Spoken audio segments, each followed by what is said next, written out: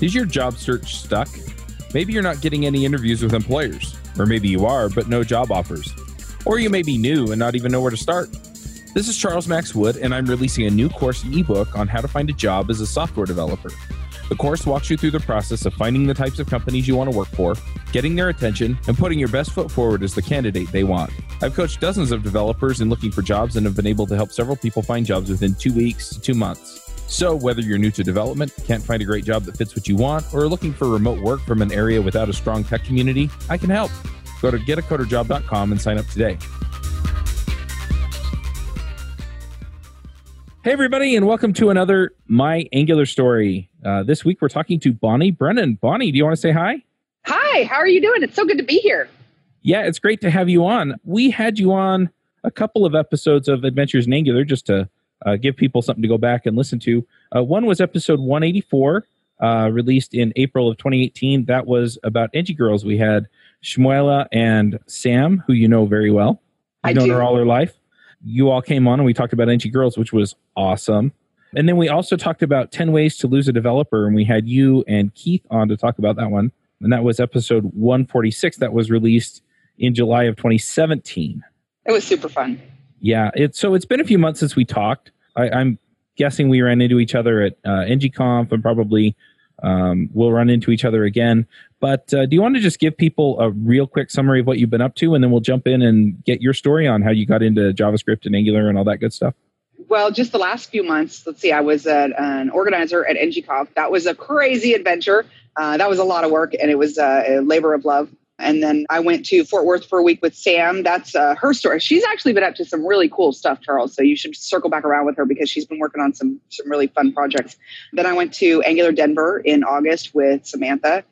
We had there was a Bug conference up there. We met some very cool people, and we absolutely fell in love with Denver. So ever since then, we've been trying to convince my husband to sell the house and move to Denver. It was great.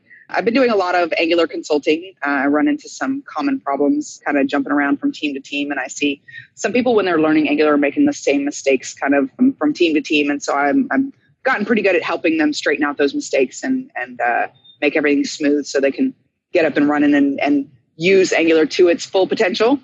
I just went to the GDE Summit in Waterloo, Canada a month or two ago. That was super fun. And Madusha, the host with the most, who was really amazing. Yeah, and then upcoming, I have week after next, I'm going back to London for Angular Connect, which I'm super excited about. And then in December, I'm going to Belgium for NGBE, which I'm also super excited about. Samantha and I cannot wait to see Carmen again. And then we're going to stop on the way back in Paris for a week, mother-daughter week in Paris. We're super excited about that too. So it's just been such a great year, and it's going to be a great end of the year too. Awesome. That is terrific. And we're definitely going to circle back on some of those things. But typically when I start this interview, I start at the beginning and kind of get a feel for where you came from, how you got into programming and all of that good stuff. So why don't you kind of tell your story? How did you get into programming? Oh, well, I got into programming late, way late, Charles. I really wish, it's that if I could do then, if I knew then what I know now, the one thing I would have done was learn how to code much earlier, because I didn't even start programming until I was like 30. But before that, I want to tell you a dirty little secret.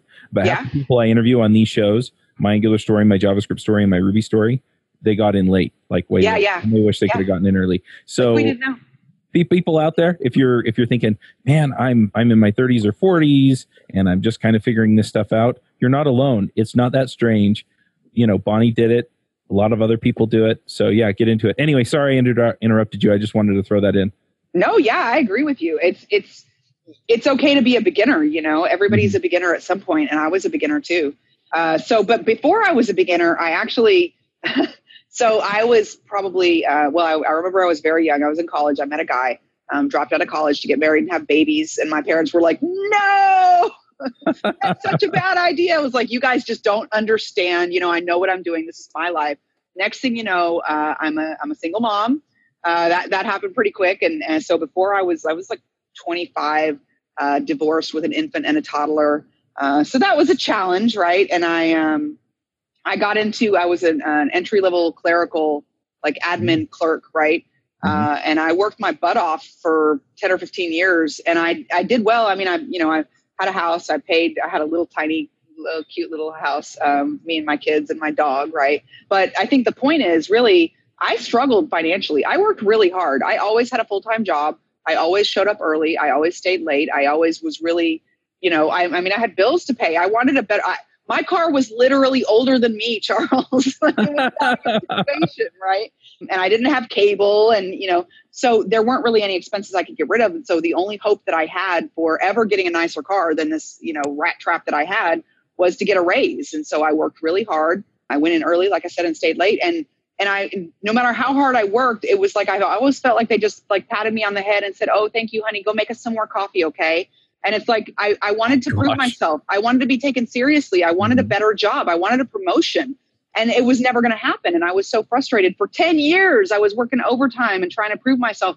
And nobody ever saw me as anything other than an admin because and this is what I wish I could go back and like shake myself, right? And tell myself so long ago, I had to go and learn how to code on my own time. No one was going to come along.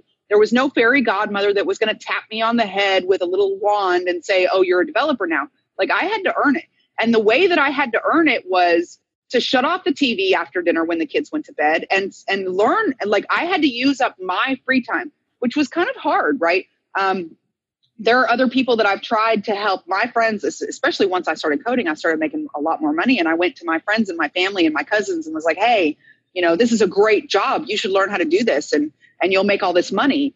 And they were like, "Oh yeah, but I'm busy playing Xbox right now, or I'm going out of town this weekend. We're going to the beach this weekend." And they never did find the time. And it took me a long time to find the time because I didn't realize, like I worked so hard, but I was putting so much effort in the wrong area because it wasn't, working through lunch, being a secretary to, make up more reports or more coffee for my boss. It wasn't. It was investing that time in myself. And no one was ever going to come along and tell me to do that. So it took me a long time to figure that out. And once I started doing that, once I started learning how to code, I had to go back actually to $15 an hour because all of a sudden I was a junior developer. But once I went over that jump and started coding, my salary went up and now I have a really nice car, Charles. Finally, all those years. Well, I wish I had done that sooner is my point. Yeah. Well, it's interesting too, because, you mentioned all of your cousins and people like that. And what I find is the people that are successful, it's not because they themselves are anything special. They're just willing to do what other people won't do. Absolutely. And the biggest thing that especially when it comes to developers, the biggest thing that they're willing to do that other people won't do, which is really the number one thing that I've seen all of the developers. I've worked with a lot of junior developers and I've trained a lot of junior developers. The ones that are going to be successful, 1 out of 100 that will be better than any of their peers are the ones that will spend their own personal time. They'll go home at night or on weekends and they will learn new things and other people they won't, right? But if you're going to go home and listen to podcasts, if you're listening to podcasts on your own free time and you're choosing to do that, you're going to grow and you're going to surpass your peers. That one thing, it's not because we're smarter than everybody else. It's because we work. Yep. Well, it's interesting. I mean, I've done a bunch of coaching for junior people trying to get a better job or people trying to get their first job as a developer. And that's really what it comes down to is, well, what does the employer you want to work for want? And then they start thinking about that. Okay, can you do those things? No. Well, if you take a half hour every night, can you learn those things? Well, yeah. Well, that's what you need to do. And it's just taking that step. It's putting in that effort. And it absolutely is. It's more fun to play Xbox sometimes, but that's not going to be what pays off for you. When you say, and I'm saying you as me personally, right? Because I thought for years that programmers were smarter than everybody else. We're just born that way. I believed that. But you know what? You're letting yourself off easy if you think that. If you think, oh, well, they're just smarter than me and I can't do what they do, you're letting yourself off easy because that's not it. You can be a programmer. No, they're not. So to me, this is I'm like the queen of bad analogies, okay? But this is a crazy analogy. Being a programmer is like being a cashier in a grocery store in this way. And I know this is crazy, but go with me on this, right? So when you're a cashier, when you first start your job as a cashier, every time someone comes to you with produce, you have to look it up, right? Bananas is $40.11. You get that pretty quickly. A lot of people are buying bananas. You got apples, and then there's the weird stuff like the eggplant, or a turmeric. You got to look that up, right? But if you've been working at that grocery store for a long time, pretty soon you're going to have those memorized, especially the most common ones, right? So it's the same thing if you're a mechanic, right? You're going to learn something. You're going to learn more as you go along. And it seems so simple when we're talking about produce codes for vegetables, but programming is the same way. When you first start, it seems so overwhelming because you have to learn everything. You have to look up every little thing. But the longer you do it, the more you don't have to look up, the more you know off the top of your head, and you're rocking and rolling. Well, and to take the analogy just a step further, you punch those numbers in without thinking about it anymore. Yeah, you get faster. You get used to where the barcodes are on the cereal boxes, and you just kind of automatically turn it the right way and scan it. And that's what it is. I mean, the developers that get more done, that do things the right way the first time, it's not that, they just have this intuitive knack for where things are. They develop that intuitive knack by doing it over and over and over and over and over again. And that's exactly what you're talking about with doing it on your own time, is that you get another iteration or two in every week, and that's what gets you further ahead than everybody else. Right. And then you have to turn it around, because you see all these experts in front of you, but what you don't see are all the beginners behind you. Mm-hmm. And all you have to do the day you start teaching them is the day that you, at least for them, you become an expert. Yep. 100%. And it's crazy because that day, for me, so to go back into my actual story, right? So for a long time, I was administrative help, and I worked very hard, and I had a house, and I did okay.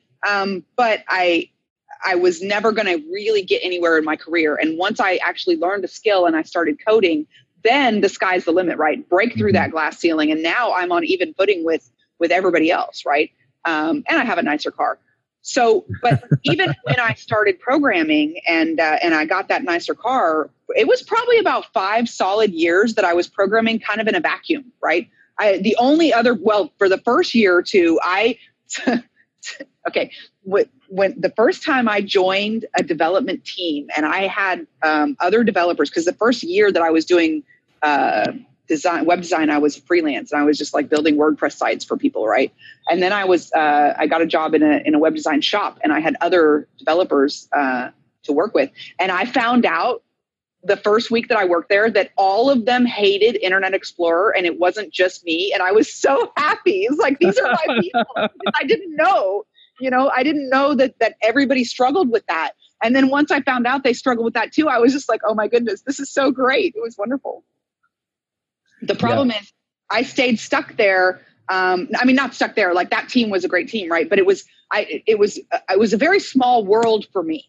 And I saw Dan Wahlin and John Papa putting stuff out for Angular, right? And I was super excited about that. But they just seemed such on another level. I could never be like that. And I stayed probably kind of in my own little world. I was on a development team, and I would collaborate with my team. But within my team, sometimes, especially when I got into Angular, I was the initial adopter. I was the early adopter. I didn't know anyone else who was using Angular back then.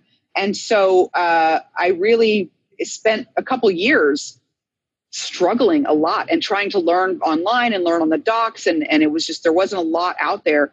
And when I started, so there's plateaus in my career, right? Where I spent a long time as an admin, and then I spent a long time as kind of a lone developer, right?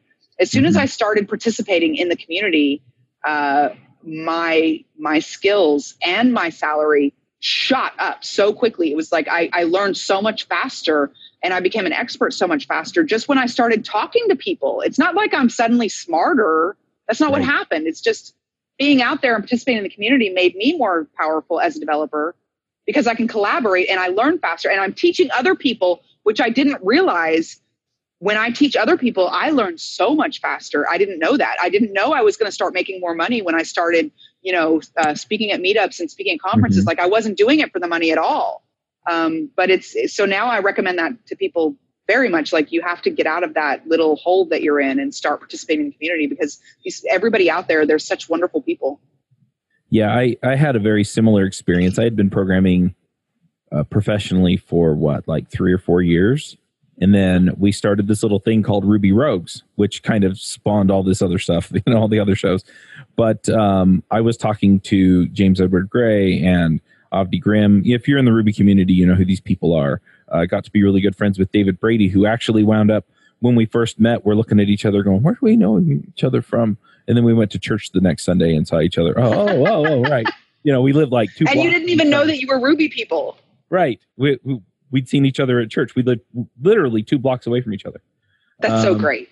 But, you know, it was interacting with those folks and kind of building those relationships and getting to know each other. And yeah, then having the conversations where it's, well, my experience, we've done things this way. Well, my experience, we've had these problems and done things that way. And it's that building off of each other. And you mentioned like John Papa and Dan Wallin and those guys, right? They're not out there. They are out there experimenting on their own, but they talk to each other all the time. John and Ward, I swear, every week on Adventures in Angular, if we have both of them on, it's like, well, Ward and I were working on this, or John and I were, you know, and yeah, it happens, and you have to make sure that it happens. Otherwise, you're going to miss all those opportunities for growth.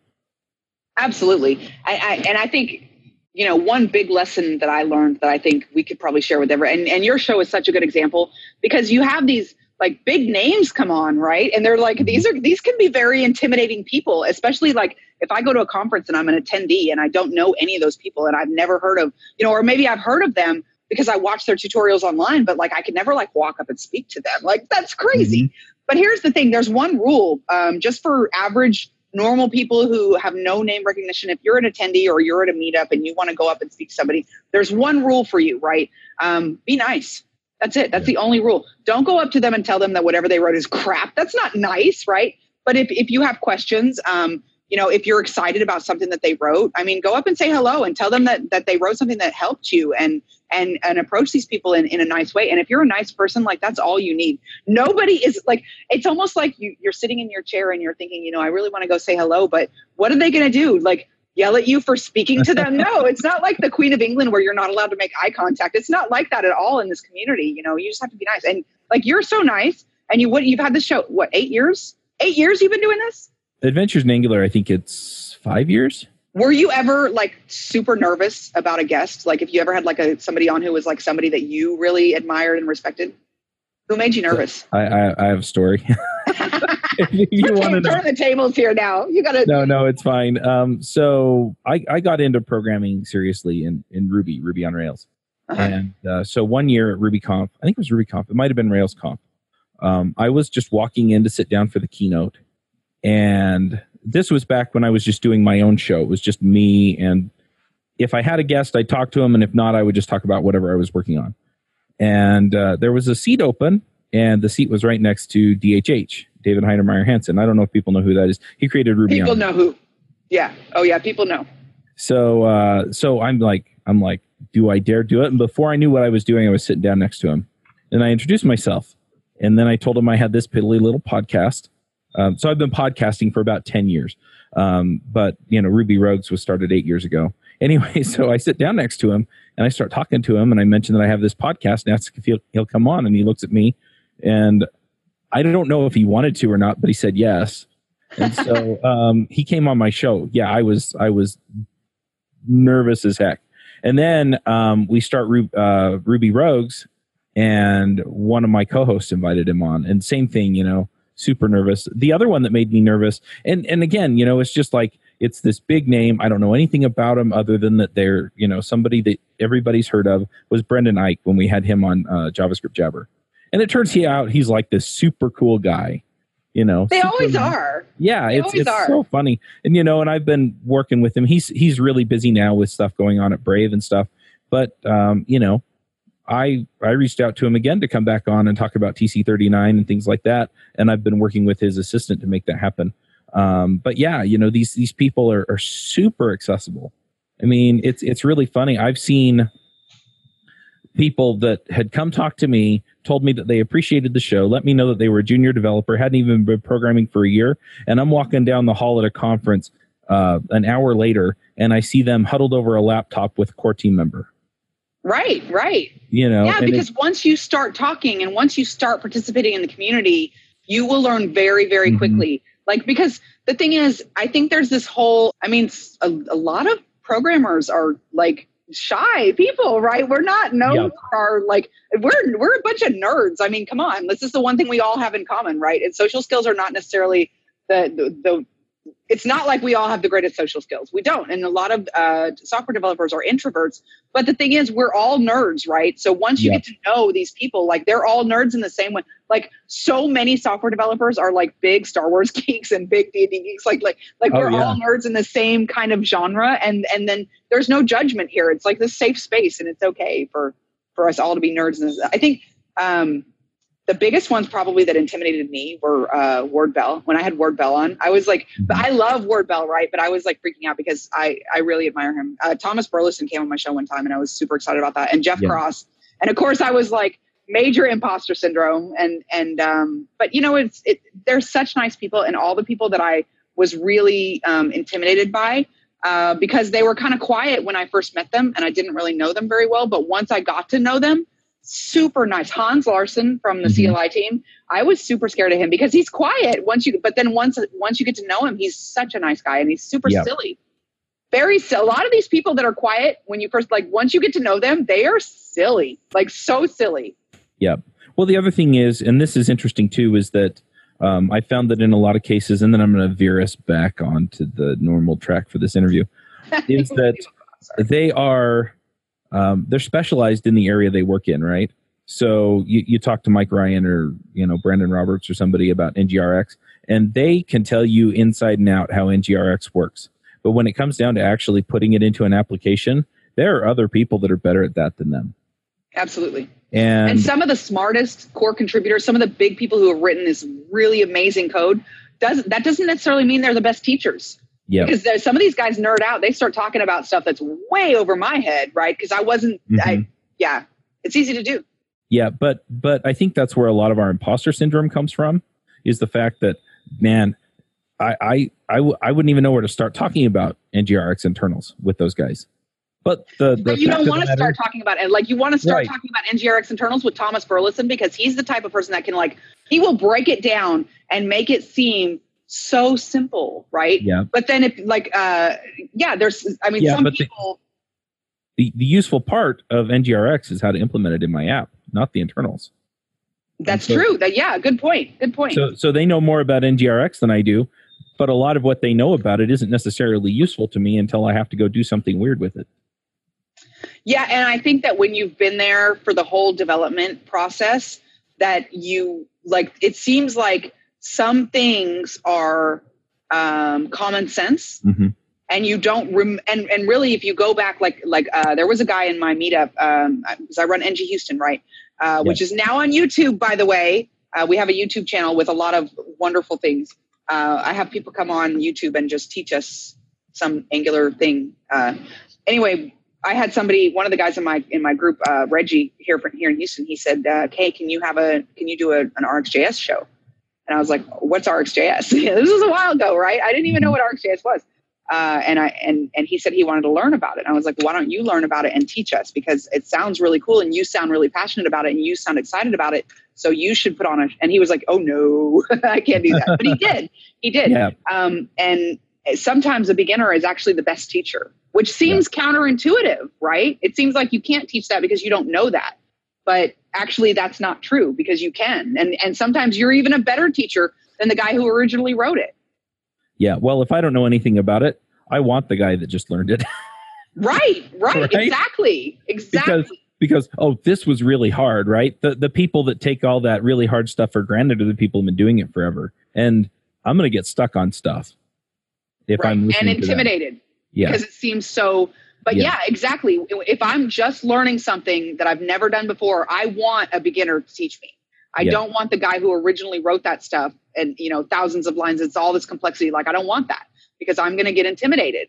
Yeah. So beginners are actually very good teachers. And if you're a beginner, like, if you don't think you can teach, you have to remember that. And just do it. Just do it. You're going to be nervous. I think the public speaking thing is more terrifying than anything. When I first started NG Houston, my first talk was supposed to be 45 minutes, and I did the whole talk in 10 minutes flat.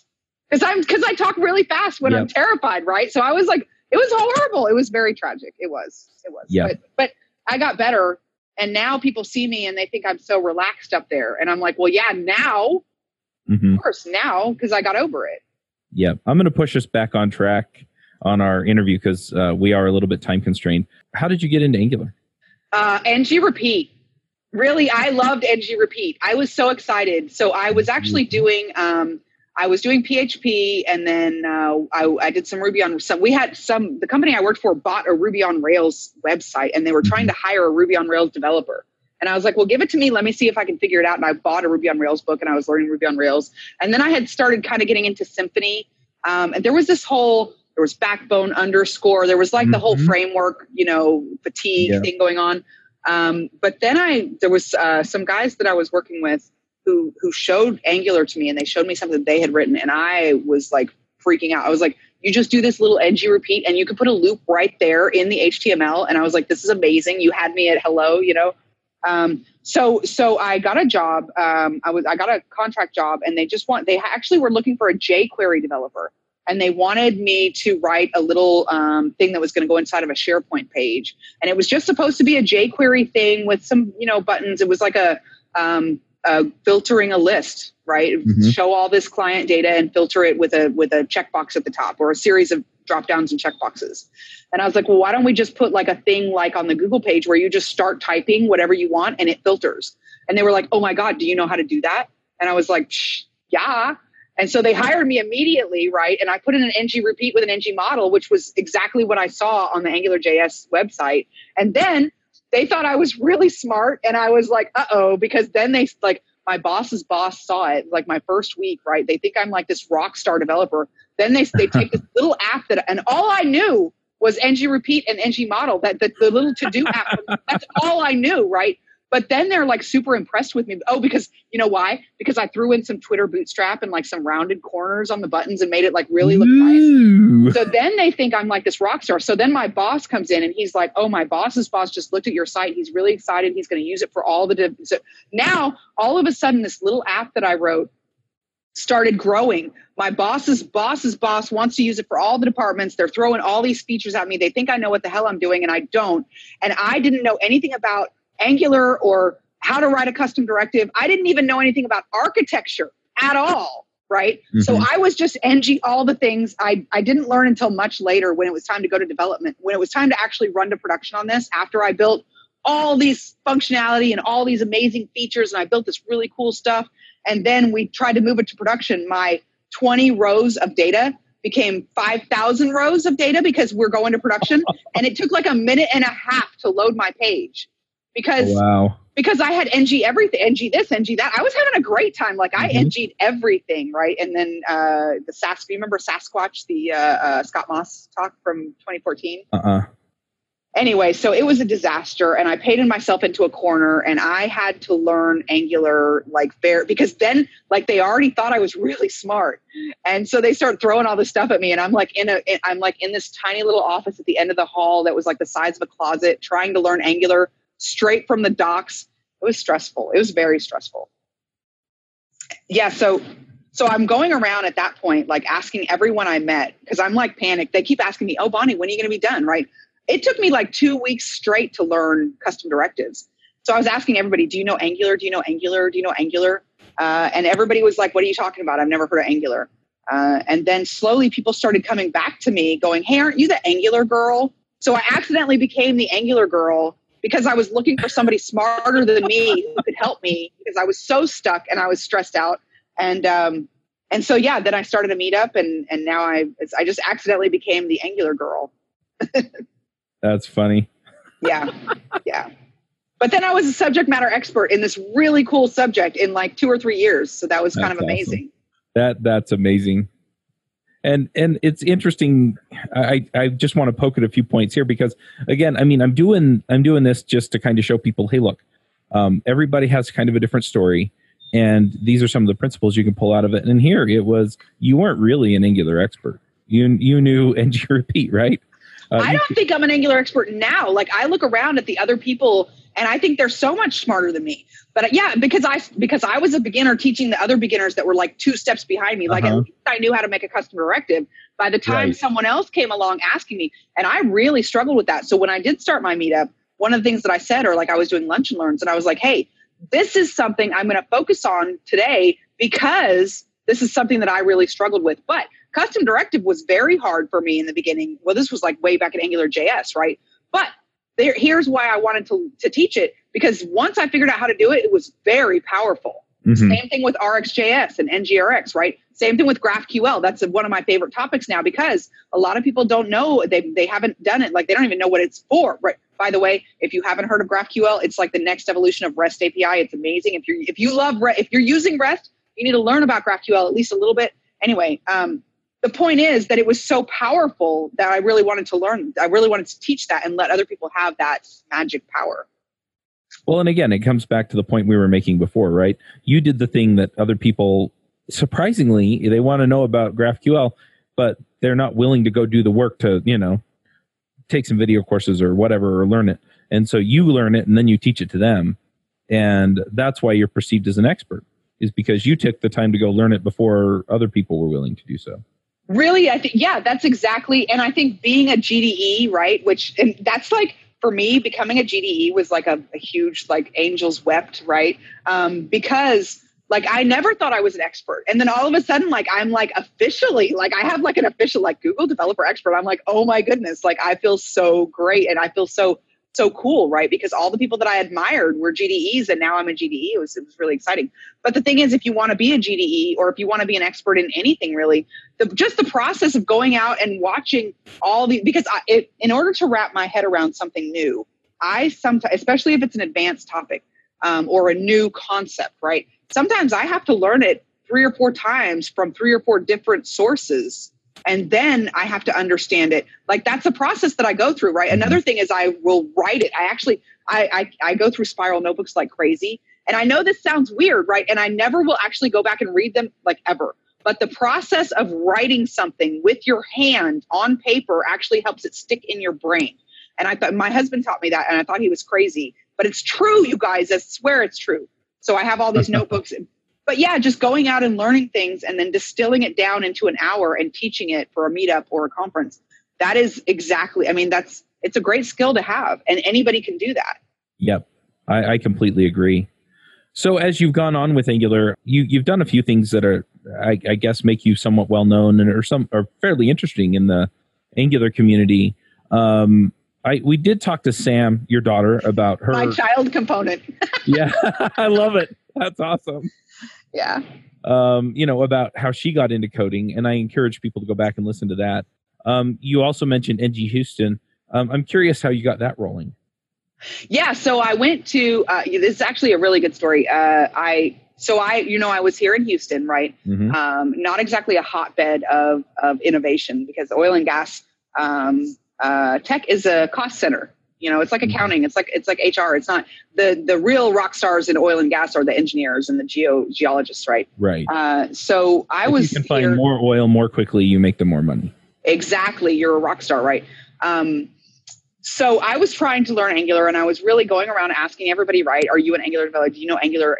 Because I was asking everybody, because I was really legit looking for somebody smarter than me at that point. And then I heard, the first time I ever heard of an Angular conference, which again was one of those moments, right, when angels were singing, and I was like, oh my goodness, it was NG Paris.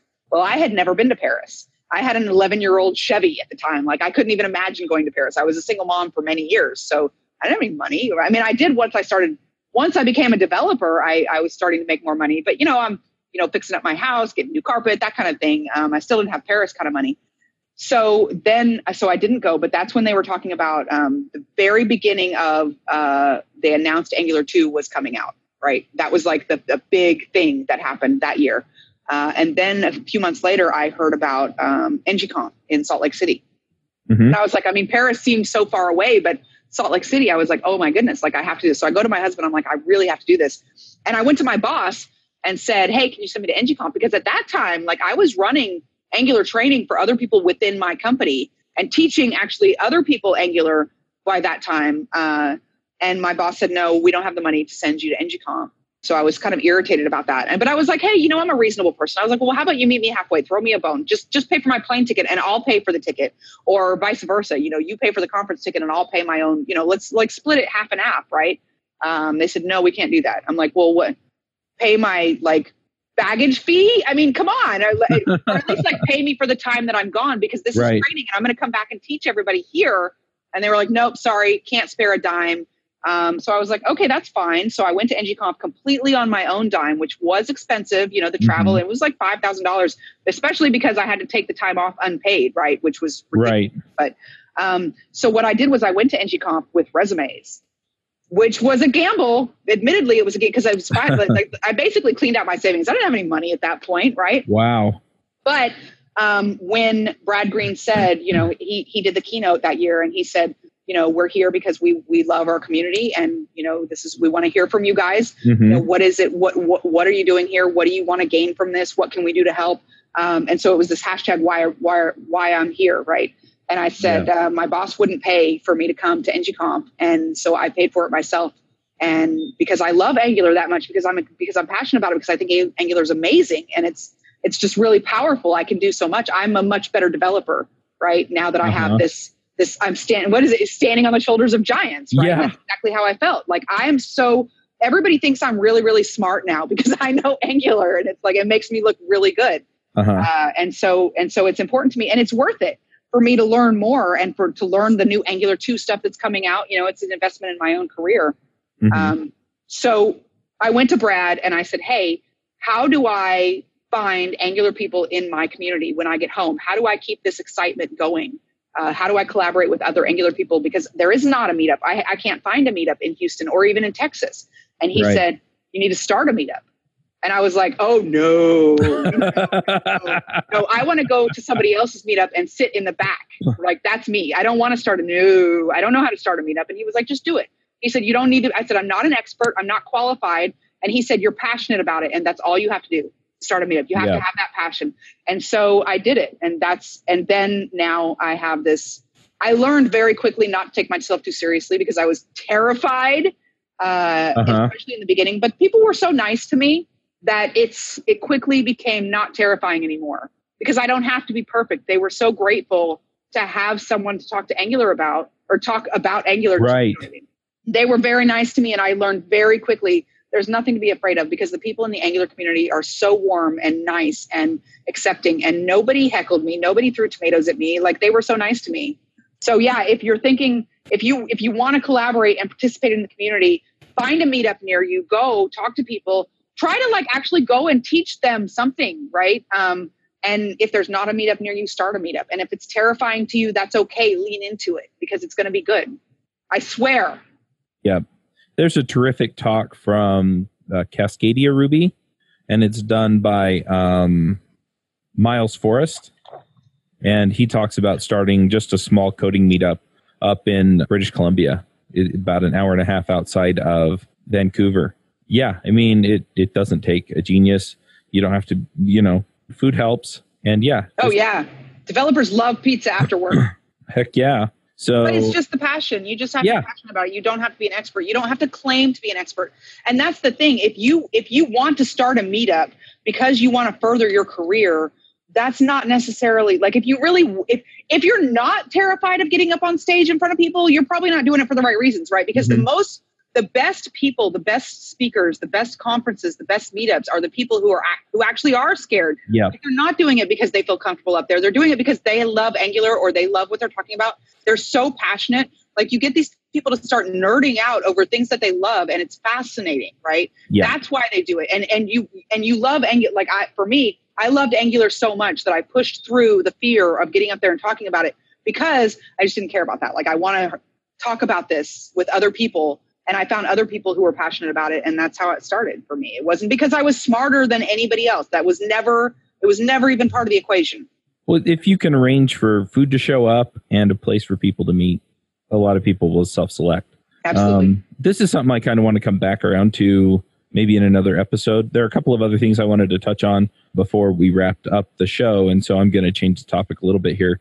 You mentioned that in your consulting, you're running into some issues that people run into on a regular basis. And I'm kind of curious about that, because most of the consultants I know, they generally go in, they get a technical specification of some kind, they make a plan, and then they're just building stuff. And it seems like you're going in and you're actually talking to the teams and helping them figure out how to build stuff better. I have been hired on as an expert several times after they should have probably already hired like basically if you have a team of people who are writing Angular and they don't actually have any formal training and they're kind of learning on the fly, which is, I mean, that's how all of us right? Yep. We all that's do that. how I do it. Learn as we go. There's nothing wrong with that. But Angular is so opinionated. There is a right way, right? And so here is the number one universal thing that I find, because I come into these teams sometimes when like they've already got 10,000 lines of code and they have serious problems. And that's when they realize like they need to spend the money to hire an expert, because Angular experts sometimes are not cheap, right? Because there aren't that many out there. So the number one thing that I find that these guys all have, not guys, that these teams all have in common is that they're writing a lot of code that they don't need. There's a lot of functionality, specifically reactive forms, RxJS, DOM manipulation, those three things. If you don't know how to use these amazing tools that Angular's given you, you're going to end up just writing more code. You're going to write hundreds of lines of code that you don't even need because you don't know that Angular will do all of that for you out of the box. So if you're very good with Angular and you know how to do it, you end up writing beautiful, succinct code. It's very elegant, that does a lot. It's powerful, but it's not a lot of code, right? So I think the number one mistake that I see people make consistently across teams of people is they write a lot of code that they don't need. And beyond that, I would say the number two thing is the most common thing is not breaking apps into modules. I was just recently hired on a project and they said, we have performance problems and we need you to implement lazy loading. But guess what? They had a massive application that was literally all one module. Well, how am I going to implement lazy loading if it's all one big, huge module, right? You can't tree shake components. You have to tree shake modules. So if you have 50 shared components in your app, each one of those needs to be its own modules so that you can tree shake. And if they are, and if you have that written correctly, Angular will do all that for you. You don't have to like write a bunch of code in order to tree shake. It's done. It's automatic out of the box. Yep. But there's these little architectural things like break it into modules. Every component should be its own module so that you can tree shake them, right? So that you can lazy load things. If all of your pages are the same, are coming from the same module, you're not lazy loading anything. I think there are two things that I got. We talked a little bit about this before the show. And there were two things that I just wanted to call out here. One is that if you're struggling with this stuff, folks, you're obviously not alone, okay? Right. I ran into this learning Rails. I ran into it learning Angular. Right now I'm learning Vue, and I have Vue experts look at my code, and they're telling me, you don't need to do that, and you don't need to do that, and you need to make sure you do this. And you know what? It's common. It's just the way it goes. So having somebody with some experience who can look at it and just pick those things out is really, really crucial. Yeah. And you know what I've been doing, which is not really something that I intended in the beginning, but it just seems to work. I actually move around and I try to spend about between 6 weeks and 3 months on each team. And then I try to move on because I don't really want to sit there and write all of their stuff for them, right? Because I have a short attention span, right? I have things to do. But what I really like to do is go in and really read the code and understand it and start, of course, I start reading the code and I start immediately going, okay. So I have a lot of questions and I want to understand how it works and what this does but I see a lot of commonalities, right? I see recurring themes, a lot of reactive forms, right? There's a lot of input fields. There's a lot of this going on, or I see, you have state management is going to be really, really crucial here. And if you had state management, like this would really improve your life. Or, so what I'll do is go in there and start looking at the current app that they have and what they're doing and what they're struggling with specifically, where the code's not dry or, where there's a lot of code that they don't need, and really immediately schedule training on those specific issues that relate to that specific team or that specific architecture. And then I will help them kind of some of the stuff, like if you've already got all this code that's very brittle, it's hard. You can't really touch anything without breaking all of it, right? So I kind of will help them untangle it and help them, start breaking things out. Once you start breaking a very large app into separate modules, you come up with what I call spaghetti dependencies. So I try to help them get all that straightened out and help them really get a solid architecture and rebuild just the backbone of it and get all that into place, get some training. And then I usually move on like Mary Poppins. And I just finished, I I just finished a project, and now I have Angular Connect in London next week, and then I have Belgium in December, and then Sam and I are going to Paris. And then starting in January, like, I'm officially unemployed. So if you do have a team and you need that kind of help and you don't want to hire an expert permanently, then hire a Mary Poppins expert to come in and spend, some time with your team. Yeah. I was going to say, I've been a freelancer. I encourage my guests not to be shy about telling people how to hire them. How do people hire you? I mean, just reach out to me. My Twitter DMs are open. So I'm Bonster75 on Twitter. That's probably the best way to reach out to me. I'm going to, as long as you guys promise not to spam me, because I have a specific email just for spam. And this is not it. But my Angular email is bjbrennan75@gmail.com. So yeah, you can find me on Twitter, or you can shoot me an email. Just please don't put me in your marketing database, because I'm really trying to avoid that with this email address. But yeah, I just, there are a lot of people that I talk to. Sometimes I have junior developers that I mentor, and I'll just jump on a hangout sometimes and just help somebody, or I'm not going to like do your code for you, but I will almost always point people in the right direction. If there's a specific thing that you're struggling with, if there's you're really trying to figure out GraphQL or a routing issue, or there's one thing that you're really stuck on and you really need an expert, if you reach out to me, I will usually, if I can, and I usually can, I'll just point you in the right direction and say hey, here's a ThoughtRam blog post that really goes into detail about this very well. This is such a good explanation of this one specific thing that you're struggling with, right? And I'm happy to do that. But then, sometimes people have questions, or sometimes I can help you in an hour. If it's going to be a recurring thing, hey, I need to spend 40 hours looking at your code in order to help you with this, then, we're going to talk about, billable hours. But if it's something, sometimes if I can help you in an hour and just kind of point you in the right direction, I'm happy to do that. I love that. Nice. Now we've got about 5 minutes, and then we kind of need to get to picks. You mentioned that you also are a GDE. How's that been? I love it. I love it so much. I never even knew that I wanted to be a GDE. And when I realized that I wanted to be a GDE, I actually didn't know what GDE stood for. I just knew when I started going to conferences that I met these other people who were the most kind and amazing people. And they were all GDEs, and they had these it said GDE on their sleeve. Right. And I didn't know what GDE stood for, but they were just the coolest, which, by the way, GDE stands for Google Developer Expert. But I didn't know that, but I wanted to be one because all of the people that I admired and loved the most were GDEs. So it's these are the cool kids, and I just wanted to be one of the cool kids. And so then I was nominated to be a GDE, and I became a GDE, and it was an amazing thing. And yeah, a GDE it's a pretty valuable thing for, consulting. I did get my billable rate went up, which I didn't even predict. I didn't even think about that. The important thing is, if you want to be a GDE, what GDEs do, GDEs are early adopters, right? GDEs are the people who go and figure out how to do something new and then turn around and help other people trying to figure out that same thing.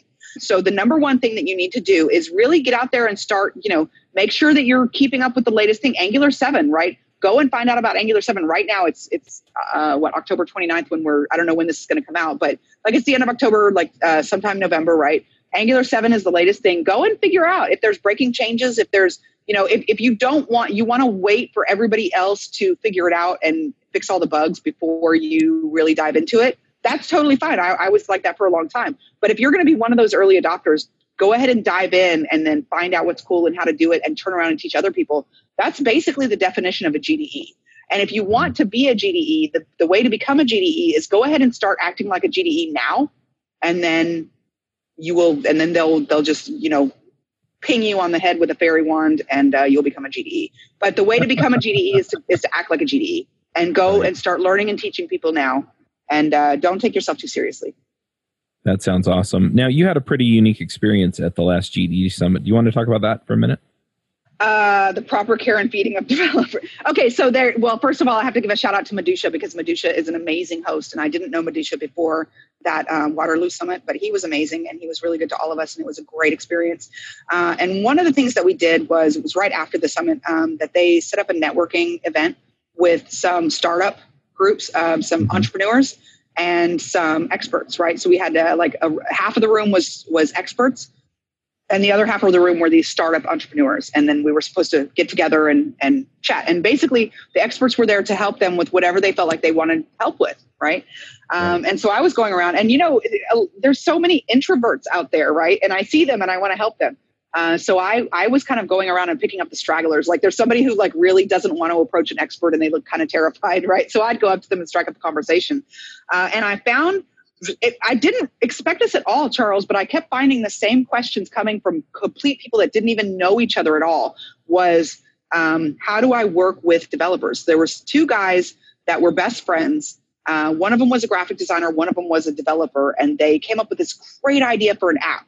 It was an idea they were really passionate about and they believed in it. So they started a company together and started building this app and almost weren't friends anymore at all because they just were like really at each other's throats and they really were struggling and they were not getting along with each other. And later on, they actually came up with another great idea because the first app I think actually did work out. But it really was so challenging for their friendship when they came up with the second fabulous idea for an app. Then they came to me in Waterloo and said, hey, how can we build this app and still be friends with each other? Right. And I talked to them about it for a while. They're great, really smart young guys. And then, a little while later, somebody else came to me. She was a girl who had been a graphic designer, but she actually was so amazing that she had been promoted and was now a product lead, right? She's a product owner working with developers. And she said, I'm not a developer. And what can I do to, to be a good team lead, right? For the people because I'm not a developer. So I ended up kind of giving these two people the same advice, and then on the way home, I started writing an article, which I haven't finished yet, proper care and feeding of your software developer, right? And there were some tips in there, like, I think my favorite one, there's maybe, half a dozen, and we could roll that into another episode. But my favorite one, I think I don't think we have time to do it justice here, but I'll give you one little preview tip. I'm on this same kick, so yeah. Group your meetings, right? Give your developer some uninterrupted time that they can kind of schedule, right? Because they work better. If you have a meeting every hour, they're never really going to get any work done, right? But if you know that your developers have to be left alone in the afternoons because that's when they get their best work done, or it could be mornings, right? Go ahead and schedule all your meetings in the morning and leave them alone all afternoon. Don't even talk to them, right? Or flip it around mornings, whatever, vice versa, right? Mm-hmm. Keep those meetings short. Stand-ups are supposed to be short. That's why they call it a stand-up meeting, people. But yeah, just little tips like that, right? There's a lot of other things that you wouldn't even really know if you're not, but like things like, developers need uninterrupted blocks of time when they can focus. And if you're bugging them to ask them questions on Slack every 30 minutes, really, like, you don't realize how much that interferes, but it really does hinder the productivity. So just little things like that. I'll make an article and then I'll come back and we'll talk about that more because I love that topic. I didn't really know. I mean, it seems like common sense for me because I've been doing this for 10 years now, but I didn't know. And it's such a good topic because people were just asking me questions about that. It was weird that they were both asking me basically the exact same question, like within half an hour of each other, and they didn't even know each other. It was crazy. I think it's interesting too. I mean, the GDE Summit is basically for the GDEs to get together and get to know each other and talk to each other and to talk about the technologies that Google has put out there for us to use. And yet you're talking about these basic things about how do I keep my developers happy? I mean, I wanted to be a GDE because all the cool kids were GDEs, and I just wanted that logo on my sleeve, right? I just wanted to be cool because they were cool, right? But I didn't even know the wealth of resources available as a GDE. Really, the biggest number one thing the value that I get from it is the other GDEs. Really, hands down. Like this is the biggest guru network. These are incredibly smart people. And it's not just Angular people. It's across the whole suite of Google products. Like you've got cloud experts, you've got Firebase experts, you've got so many experts, and they're such cool people. And these people are the type of people that would take time out of their schedule to teach other people new things and not ask anything in return. I mean, that's kind of the number one thing that you have to do in order to be a GDE. So number one, these people are highly intelligent. Number two, they're really genuinely nice people. And there's like a whole network of them that you get to tap into when you become a GDE. And if I had known that, I just wanted the logo, right? Because I wanted to be cool, but it goes so far beyond that. It's just, it's an amazing program. Yeah, I've gotten some of the same effect from the podcasts, right? I mean, I have a group of past guests that are experts in different areas and are totally willing to make contributions to the show one way or the other, either in time Absolutely. Or helping us promote things or things. And yeah, it's the same thing, right? It's like, I'll have somebody ask me a question and I'll be like, okay, well, here's the episode that this person did. I know that they're still up on this stuff. So let me email them and see if they're willing to help you out. And it's funny how often it's some, I don't want to say some nobody, but they're not a well-known person that I'm trying to get help for. And they're like, oh yeah, totally. And Absolutely. They'll help them out. Or if I run into a problem, they'll help me out. And yeah, it's really, really amazing how many people are out there that are willing to pull something for you. They're so nice. And the number one fear is like, I don't want to ask a question online because I don't want people because it might be such a stupid question. And so many people will never speak up for just because of that. Like if that's the reason that you're not participating in the community, you just need to get over it right now. I'm telling you, just stop it. Because that's crazy, because this is such a wonderful community. You will be a better developer. You will be more empowered, more confident, and you will make more money. So yes, ask a stupid question. That's how you start. Well, and I can tell you that I've been doing this for, software development for more than 10 years. And I have been told that I asked a stupid question exactly twice. And both times I'd wind up talking to another friend of mine who I trusted, who knew the person I had asked. And inevitably it wasn't, yeah, that was a really dumb question. Inevitably the response was, well, why did you ask them? They're a jerk. Exactly. I was just thinking that when you were telling that story. If somebody tells you that you asked a stupid question, it's not a stupid question. It's because the person who said that wasn't a very nice person. Yeah. Really. That's it. That's it. And people in this community don't do, like, they're not going to, the only thing, like I said, the only requirement is you have to be nice. If you want to go up and talk to an expert, be nice. That's it. That's the only requirement. Well, and I will tell you that, at least for me, in a lot of the cases that I run into in this community and in development at large, the best conversations are the ones that really challenge the way I think about something. And so if I can get more people in that will challenge the way I think about things, I'm happy to bring you in too, whoever you are. Absolutely. So yeah, you'll find that a lot of people have a healthy outlook like that. And if you're comfortable enough to ask them a question, even if they're a little bit introverted, they're comfortable enough to answer, and they're probably grateful to be able to talk to somebody about it. And one more. I know I said there was only one rule, but now there's two. There's like a rule and a half. If you have a question and you're stuck on something very specific in your code, and it's like a specific use case, and you're trying to, which is like everything, right? This happens all the time. Try to make it as easy as possible for me to help you. Yep. If you just say like, hey, I have all, like, you need to isolate it into a StackBlitz and send me a link to that StackBlitz and explain to me exactly the more specific. I don't want to review hundreds of lines of code just to get to the problem, right? Extract it out into a StackBlitz and then and make it easy for me. And then I want to help you. Yeah. Well, and it's not even that I don't want to look at hundreds of lines of code. I don't have time. Like, I'm totally willing to help you.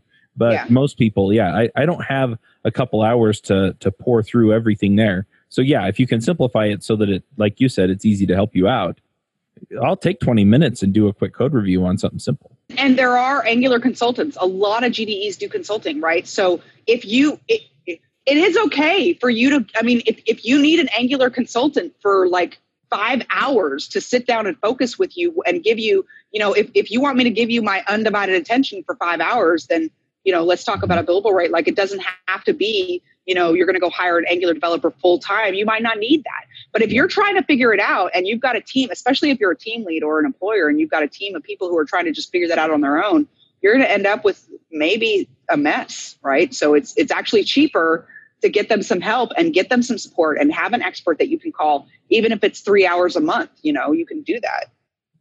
Yeah. The other thing is, having been a consultant, I can also tell you that most consultants are more willing to, so they consult with you for 5 hours and then you come back a few months later with another issue. They're more willing to pull you in than somebody new that they don't know yet. Right. And so once you and I think a lot of people don't know that's even an option. Yep. All right. Well, we're kind of at the end of our time, and we hit most of what we wanted to talk about. Definitely got to pull together some episodes with you, Bonnie, about some of this other stuff. But if people want to find you online, where do they go? We talked about Twitter and email. Are there other places? I mean, I have the YouTube channel on NG Houston. So there's good stuff on there too. Really, it started because Houston is a huge sprawling city with bad traffic issues, right? So even if you are in Houston, it's kind of hard to get to the meetup. So I started live streaming it, and now we do sometimes almost every week. But there are maybe a year and a half worth of episodes. There's probably 50 or 60 episodes. I just tell people to come on and teach us something cool.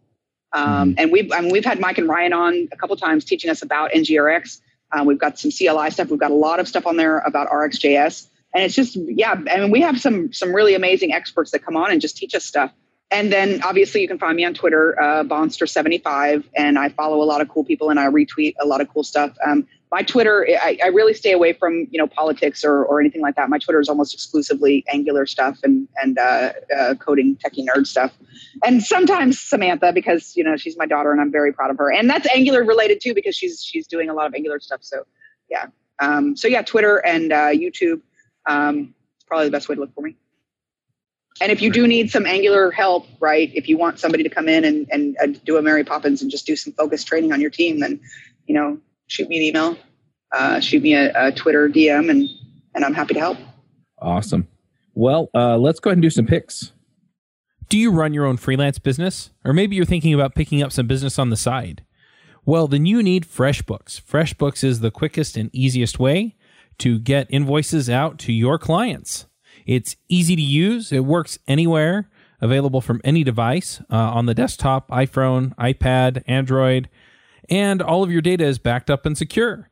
And it makes it really easy to get organized and get paid. You'll be tracking time, logging expenses, and invoicing your clients in no time. You can also save time billing, freeing up several days per month to focus on the work that you love, and you get paid faster. FreshBooks customers are paid on average 5 days faster because there's a link on the invoice that says pay me now.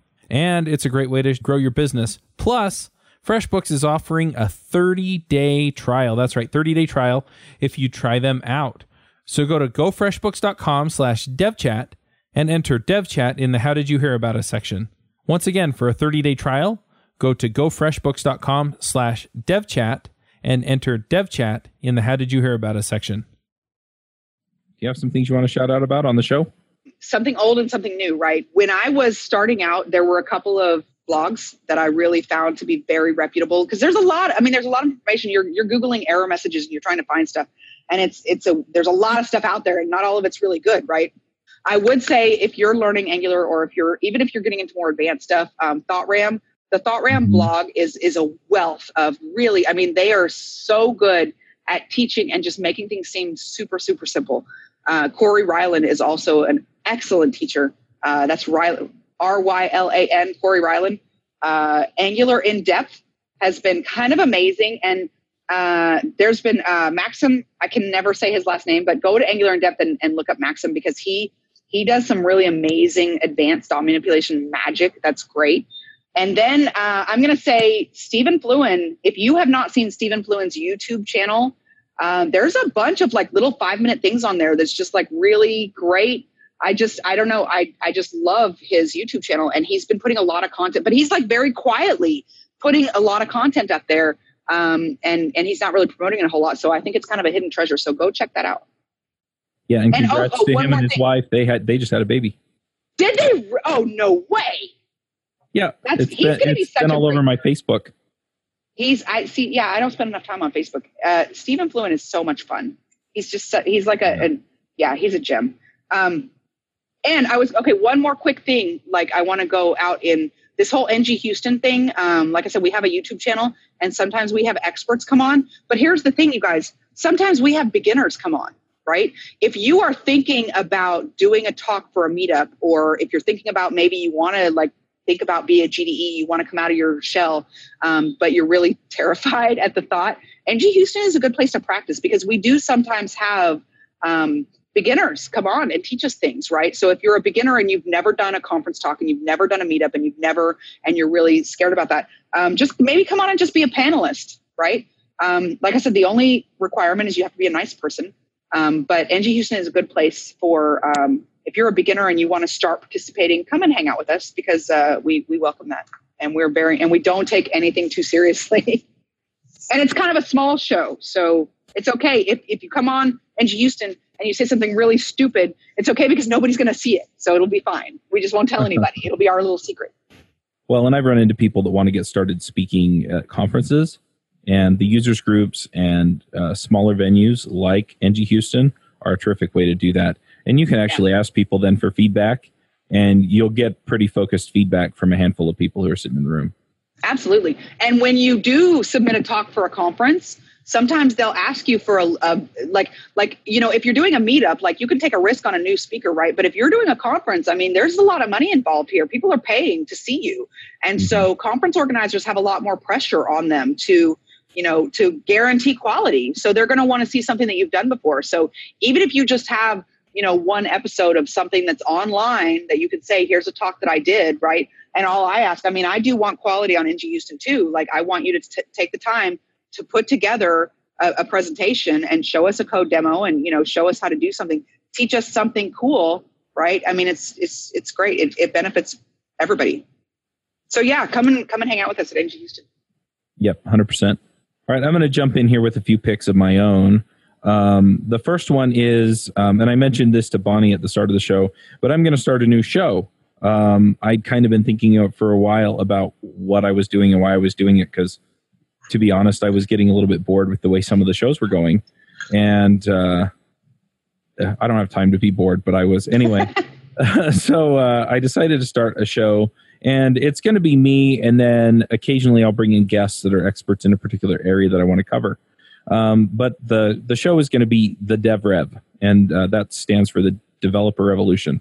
And the reason is because I go out of my way to talk to people at conferences and people who listen to the shows, and a lot of times there's some aspect of what they're doing that they're not happy with.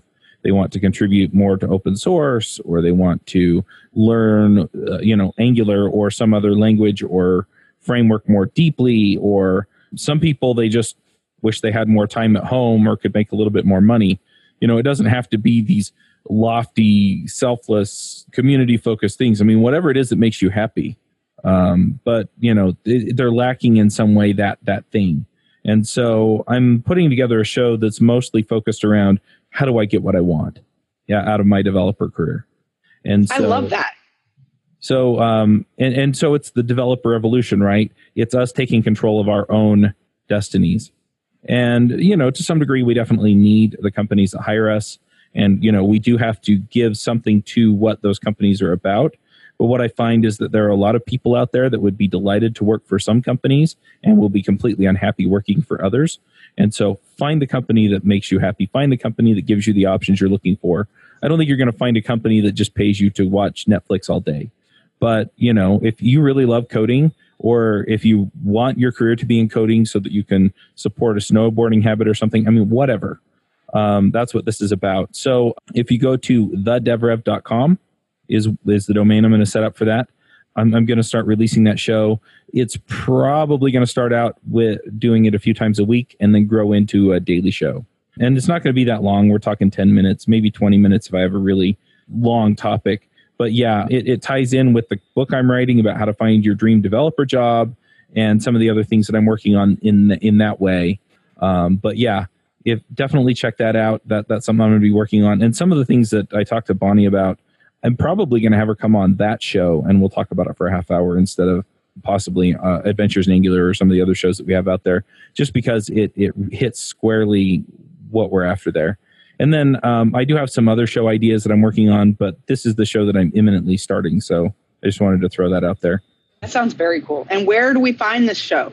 It'll be on devchat.tv, but yeah, if you go to thedevrev.com, that's where it's going to be. So anyway, so cool. I'm just going to shout out about that, I guess, because that's kind of where my brain is these days. Well, I love to chat with you, so I'm happy to come back anytime. Just let me know, send me a ping, and I will put you on my calendar because it's really a pleasure to come on the show. Well, it's nice just to talk and go, oh yeah, that lines up with my experience, or just say, you know what, my experience has been a little bit different, but the principle behind it is really important for people to understand. Yeah, and I think one of my favorite things is like there are so many things I wish I had figured out sooner. like how to cook, right? I can cook. I'm a good cook now, but for the longest time, I ate the most horrible food because I didn't know how to cook. And as a developer, there are so many things that I wish that I had learned sooner. And I love sharing those things. And if you're younger coming along, and I'm not talking about younger as a person, I'm talking about younger as a developer, then it's so good and you're the same way, Charles, obviously, that you really like to share your experiences and help other people kind of learn faster based on your experience. Yeah, definitely. Especially don't go through the pain that I went through, because there's no reason for you to do it. I'll just tell you how to not do it. Exactly. That's an awesome show right there. Yeah. All right. Well, thank you, Bonnie. I'm going to go ahead and jump off, but I really appreciate coming on the show. Thank you so much. It was a pleasure being here. I'll talk to you soon. All right. Talk to you soon. Bandwidth for this segment is provided by CacheFly, the world's fastest CDN. Deliver your content fast with CacheFly. Visit CacheFly.com to learn more.